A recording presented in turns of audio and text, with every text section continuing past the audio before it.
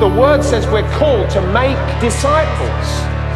We're growing in the word of God. Jesus Christ was sent to be our Savior.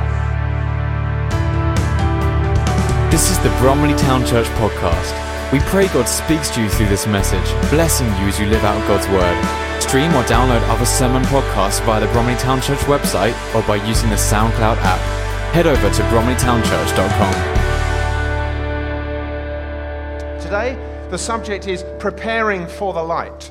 Preparing for the light. We're looking at light coming into the world. Jesus is bringing that light into the world. And this morning, I'm jumping into the Gospel of Luke, and I'm looking at the story of Zachariah and Elizabeth. And I would really encourage you to go home and to read certainly the first 2 chapters of Luke, which have the whole Christmas story in it, just to encourage yourself over this season.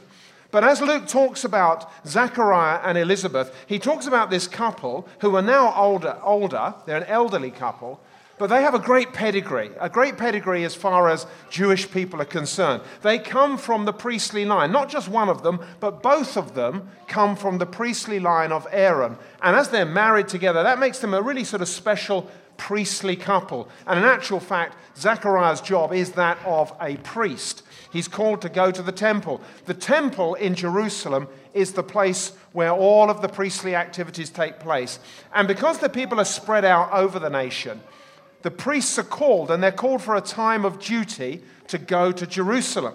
And so when we're reading this story, we're reading of the time when Zachariah is called up, and it's his week of duty, if you like. I'm not actually sure quite how long it was, but it is his time of duty. And so he's gone up to Jerusalem. But he and Elizabeth, I said they were more of an elderly couple. They're a couple that have had a troubled past from the point of view that as a family, as a couple, they've never been able to have children. So what they've known is they've known barrenness. So Elizabeth is known as a barren woman. She's known as that in the town because everybody gets to hear the story. They realize they haven't had children. And so for years, because as I say, they're now old, but for years they have been going through that situation of knowing that they've never got any children to come after them. That's been their situation. They're rather like Abraham and Sarah as far as that's concerned. And they've probably looked back at that story of those who've gone before in terms of Israel's history and have said, yeah, that's what it's been like for us. Except for Abraham and Sarah, God moved in and he answered for them. But for us, Zachariah and Elizabeth, it's been a challenging and tough time. But as I say, anyway, we want to pick up the story as Zachariah goes to Jerusalem and he's there leading the temple worship. And so just outside the temple, you've got worshippers gathered and they're worshiping God, and now they've gone to a time of prayer. And as the worshippers are going to a time of prayer, Zachariah at this point, he goes into the temple. Because as he's going into the temple to light incense on the altar of incense inside the holy place. So the worshippers are outside, he's gone in there, he's lighting this incense. And as you light incense, so you get clouds and clouds of smoke come up. And that is really representing, as it were, what our prayers are doing. They're filling the atmosphere, they're rising up to God, and God is receiving our prayers in heaven as they're being prayed. So Zachariah is in the midst of this process, there's smoke everywhere, and suddenly at the side of this altar, in the holy place, before Zachariah, there's an angel of God. Zachariah, he's not saying anything, but the angel says something, and he says, do not be afraid. Do not be afraid. Wow.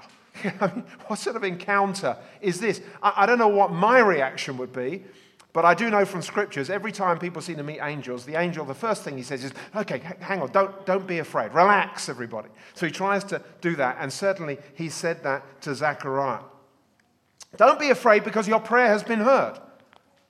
Well, just imagine if an angel said that to you. What prayer? What prayer are we talking about? Which one? I've prayed many prayers. Was that for my shopping? Was that for my bills to be paid? What was the prayer about? But then as Zachariah goes on, he says, do not be afraid. And he reminds them that your wife Elizabeth is going to bear you a son. And I guess as soon as he heard those words, then your prayer has been answered. Oh, that prayer. And suddenly he's transported back into that time of that whole no baby situation. Because he wasn't thinking about that when he went to offer his incense. He was thinking about the job in hand. He's thinking about leading the worshippers. He's thinking about what he's going to say when he comes out. He's thinking about those things. But now he's encountered this angel. He's suddenly been taken right back to those days when he and his wife were crying and praying before God. God, please give us a child.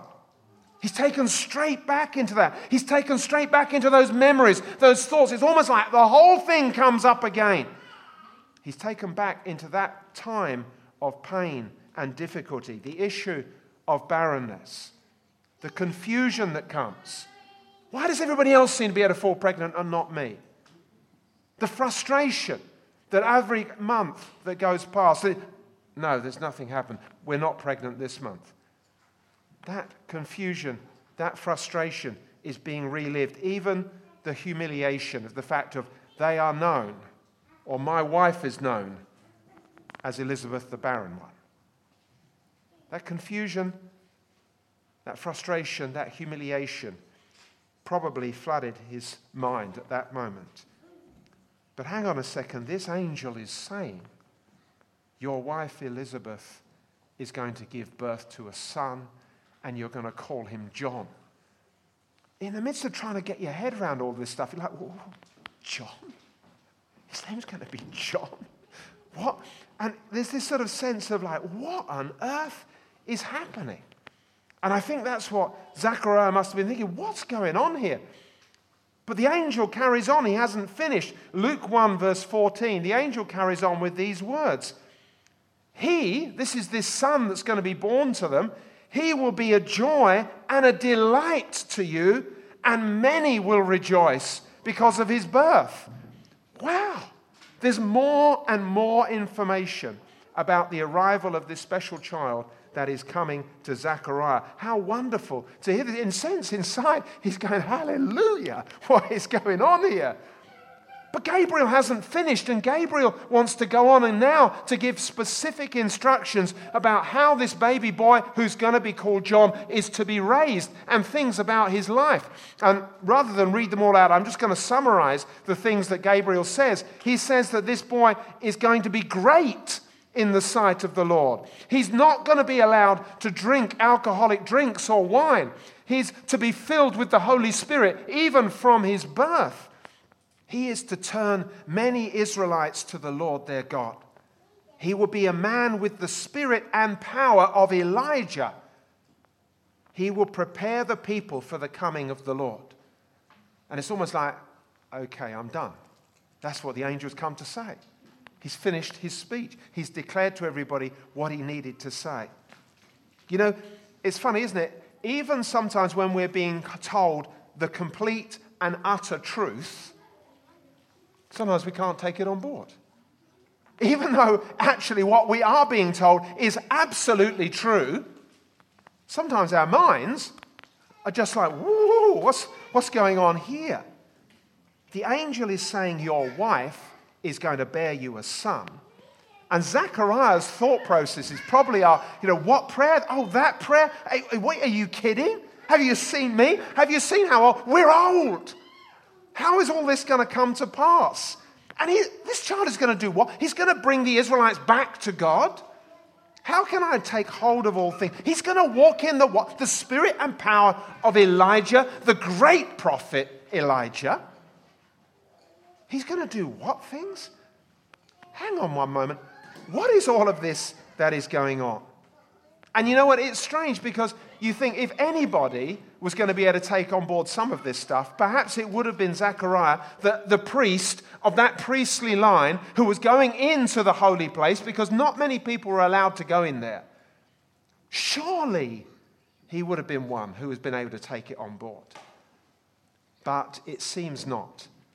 And we find Zechariah giving this response to the angel. Luke 1 verse 18. Zechariah asked the angel, how can I be sure of all this? I am an old man and my wife is well along in years. So having heard all that story, this is his processing. This is his take on being told the absolute truth. How can I be sure of this? I'm an old man and my wife is well along in years. The angel answers Zechariah, I think with a sort of incredulous tone in his voice at this stage. Don't you know who I am? And I don't think that was said with any sense of pride. Gabriel was just expressing, hey, this is who I am. I am Gabriel. I've just come from the presence of God to declare this to you. You can imagine a sort of a sense of, what? And then, I've just come from the presence of God. He who is absolutely faithful and true, he who does not change, he whose word is eternal and can be absolutely trusted. That's where I've come from, so why can't you receive what I am saying to you? And I guess the answer is simply, sometimes what people say to us is just too much for us to be able to cope with. You know, I think there are a few things, though, that we can learn just even as I interject at this point. First of all, we need to remember this. There is a spiritual realm. An angel had come to talk to Zechariah. There is a spiritual realm. We like to think of the physical realm because we can see this, we can touch this, we know that this is here. But I'm telling you, there is a spiritual realm, and angels live in the spiritual realm. God is in the spiritual realm, and sometimes that spiritual realm is made manifest in the physical realm. And when it does, don't be afraid. Don't be afraid. The spiritual realm is where the greatest reality is, because the spiritual realm was created first. Well, it wasn't created, it is the uncreated realm. The physical realm has been created. In the beginning, God created the heavens and the earth. The spiritual realm is in existence, and the physical realm is made by God. But for us who live in the physical realm, it's the primary importance. But I want to say to you, we need to remember that there is a spiritual realm. We have physical bodies, but you know what? We are spirits that are living inside a physical body. And our spirits are what needs to connect with God. And that is a spiritual connection. That's why those who worship Him will worship me in spirit and in truth. A declaration of truth, but it is our spirits that are connecting to God. We need to remember that there is a spiritual realm. Secondly, we need to remember that when God speaks, He speaks the truth. He says what He means, and He means what He says. That's what God is. He says what He means, and He means what He says. He's not a man that He should lie. He tells the truth. He always speaks the truth. He's not deceitful. He doesn't lie. What He says is true and stands firm for all eternity. So when God says He loves you, He's not lying. He's telling the truth. But you see, sometimes our minds find it difficult to receive the absolute truth when it's spoken to us. So there is a spiritual realm. God speaks the truth. But thirdly as well, nothing is impossible for God. Now that's difficult for us to get hold of. I wonder if it's difficult for us to get hold of because fundamentally we accept, sometimes not very readily, but we accept there are some things that we just can't do.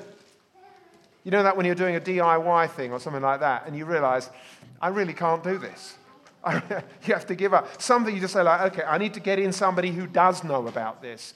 We recognize as human beings there are some things that we just can't do. Man can't fly by himself. He might be able to get in an aeroplane, but of his own back, he can't. Of his own volition, he can't do it. There are things that we don't know, and so therefore sometimes we project that same situation onto God. Well, if we can't do it, perhaps there's things for Him that He can't do.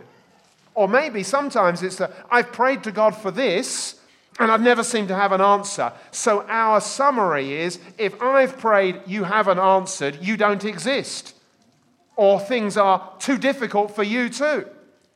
That's often the processes that we go through. But that's not truth. Because the truth is this: nothing is impossible for God.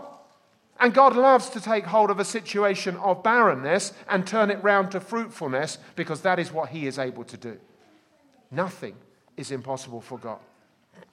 We feel out of control sometimes. We feel confused. We feel frustrated. We feel all those sorts of things. But God is never out of control. He knows the situation. He knows the end from the beginning. So therefore, he knows exactly what is going on. We don't know the end. And so therefore, sometimes when we are facing challenges, the challenges almost seem unsurmountable. But God does know the end. And we must look to him and his strength to help us to get through the challenges that we have. Just think of this for Zachariah and Elizabeth.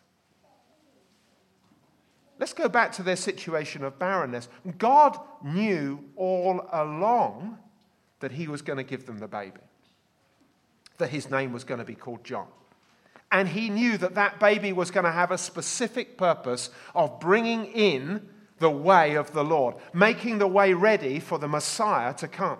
God always knew that, and yet God allowed them to go through years of barrenness and all of the problems that they faced as human beings with their community of knowing that. But God knew all along what he was going to do, but they didn't understand that. Doesn't seem to make a lot of sense. Not to us. To us, it's things like, well, why did he do that? Does God seem fair? I don't understand why God is doing this. I don't understand why he did it.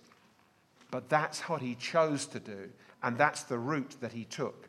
So Zachariah and Elizabeth had to face a long period of infertility. They had to face the heartache and all the problems that were experienced with that. They had to experience a long period of time of praying and seemingly seeing their prayers unanswered. They had to go through all of those things. And you know what? When we think of those things, God still loved them, still cared for them, in fact, still loved them so much that he sent from heaven his angel to come and tell them, you are going to have a child. Nothing is impossible with God. For our own circumstances, often we can be going through difficulties, but I want to remind you of that this morning. Nothing is impossible for God. I don't always know how he's going to work things out.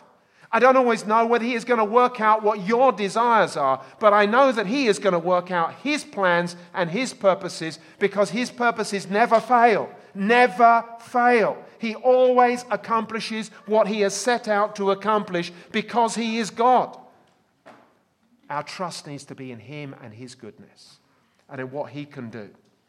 And he is caring for you. Whatever your situation is, whatever you are facing, whatever you are going through, he is with you. He is for you. He has not forgotten about you. And he wants to encourage you. Keep praying. Keep praying. Do not give up. But let's just go back to our story. Zechariah, he is saying, how can I be sure? How can I be sure? And you know what? Gabriel basically answers with this. Well, actually, you're going to have 9 months to think about that, Zechariah. Because from this moment on, you're not going to be able to speak. Now, in fact, Zechariah says, because you did not believe my words, which will come true in their proper time, you are not going to be able to speak until it all happens. And with that, Zechariah can no longer speak. So he only went in. I only went into the temple to burn incense. But you can imagine what the scene was when he comes out. He can't speak a word, but boy, oh boy, his arms are going everywhere. His expression, he's trying to get across to them. And I think it goes on in Luke to say that they actually realize, okay, he's obviously had a vision or something. Something's happened in there. That's the thing that the worshippers picked up on. But you know what? How can God let all of these things happen? Perhaps we shouldn't be asking that question. Perhaps we should be asking instead, what is our respect of God? Do we understand that he is in control? You see, Zechariah in one sense was quite prideful. How can I be sure? Listen, it's important for me to understand. And God wants us to know, listen, you're not the one. I want you to understand, I want to help you. But in the end, I am God and you are the created ones. And I am working out my purposes, and the purpose of the earth is that it should become the kingdom of God. That is the place where what I want, says God, actually happens. That's what we're seeking for. Let your kingdom come. Let your will be done here on earth, even as it is in heaven, is in effect what God wants. Where is the fear of God? You know what? We need to establish the fear of God in our own lives. You would have thought that Zechariah, as a priest, would have been way up there. Hey, he's got a massive fear of God. But you see in this statement, there's also a sense in which he's got a lot of pride. Hey, listen, if I don't understand, it's not good enough. Listen, let God be God, and let us humble ourselves beneath Him. We need to have a fear of the Lord. Psalm 36 verses 1 and 2 talk about the fear of the Lord. And the psalmist says this, I have a message from God in my heart concerning the sinfulness of the wicked. There is no fear of God before their eyes. In their own eyes they flatter themselves too much to detect or hate their sin. Now, of course, we read that and we might say, well, that's the wicked. Of course, we're not wicked. But you see, do you understand what wickedness is? Wickedness in its very simple form is this. It's simply not doing the things that God wants us to do. That's wickedness. So every time we're doing things that God doesn't want us to do, that is a rise of wickedness. Whereas we think of, oh, it's all sin. Well, sin is disobeying God. Wickedness. And it says that of the wicked, there is no fear of God before their eyes. They flatter themselves too much. And there is a sense in which I think Zechariah was flattering himself. The fear of the Lord is good. Moses said to the children of Israel in Exodus 20:20, do not be afraid. God has come to test you so that the fear of God will be with you to keep you from sinning. The fear of God, that is the awesome respect of God, does this. It helps us to realize who He is. You are great. You are mighty. You are worthy of praise. You are eternal God. And therefore, I will watch my behavior. It will keep me from sinning. It keeps me in the right path. And in Proverbs, the fear of the Lord, it says, is the beginning of wisdom. If we want to know how to be wise, if we want to walk wisely through this life, then we need to have the fear of the Lord. It says that the fear of the Lord is the beginning of wisdom, and the knowledge of the Holy One is understanding. Whatever we do, let's ourselves grow in the fear of the Lord. Zechariah was struggling to receive the words of Gabriel, even though they were coming directly from God. We don't want to be in the same position. We want to acknowledge that God speaks truth and that we can receive that truth. And you know what?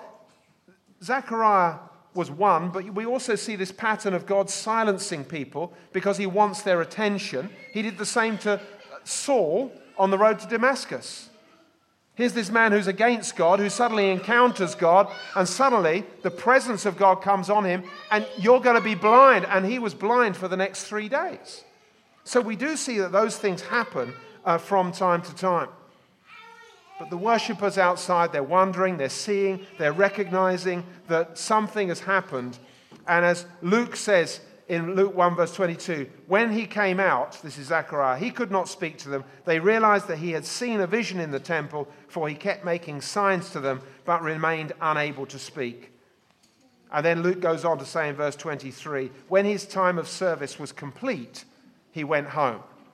It amuses me to think that actually he had to carry on his full time of service even though he couldn't speak. So what did he have to do? Everybody's probably went to his service saying, well, he's not going to say much because he can't. He can just gesture at them. Finally, he goes home, and you can imagine that wonderful thrill of being with his wife. Luke 1:23 says this, or 24 rather. After this, his wife Elizabeth became pregnant, and for 5 months she remained in seclusion. We know why. This was so precious that she didn't want to have anything go wrong with this baby. She took time out. She was protecting what was going on in her. But now she had become 5 months. She came out of seclusion. The Lord has done this for me, she says. Untold, unspeakable joy. Every time she woke in the morning, she must have been thrilled. Uncomfortable maybe. But she must have been thrilled to think that all of those years of pain have been wiped away by what God has done. The Lord has done this for me, she said. In these days, He has shown His favor and taken away my disgrace. And that indicates just the what had been going on in her life and all of the problems, he's taken away that disgrace. I can't imagine how wonderfully blessed she felt. And you know what? When the baby finally arrived, we see this joy also flowing out of Zechariah. And I guess those months of quietness had caused him to have time for reflection. And so he'd been able to look back over things, listen again to what the angel has said. And when he finally announces, because they ask, John has arrived, or the baby has arrived, they've now come to the baby naming ceremony. And they go to mum and they say, what are you going to call him? You know, they're expecting something from the family line. And she says, John. What? John? Where does that come from? That's not a priestly name. They say, hey, we need to go and ask Zechariah this. So they go to Zechariah and they give him a bit of paper or whatever it was they wrote with in those days. Hey, what is this? What are we going to call this baby? And he writes, his name is John.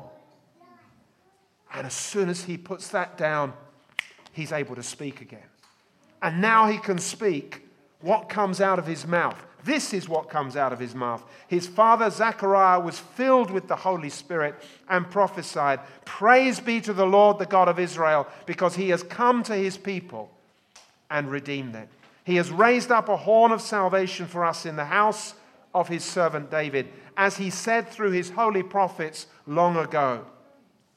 And then his attention turns to his son and he says, and you, my child, will be called a prophet of the Most High.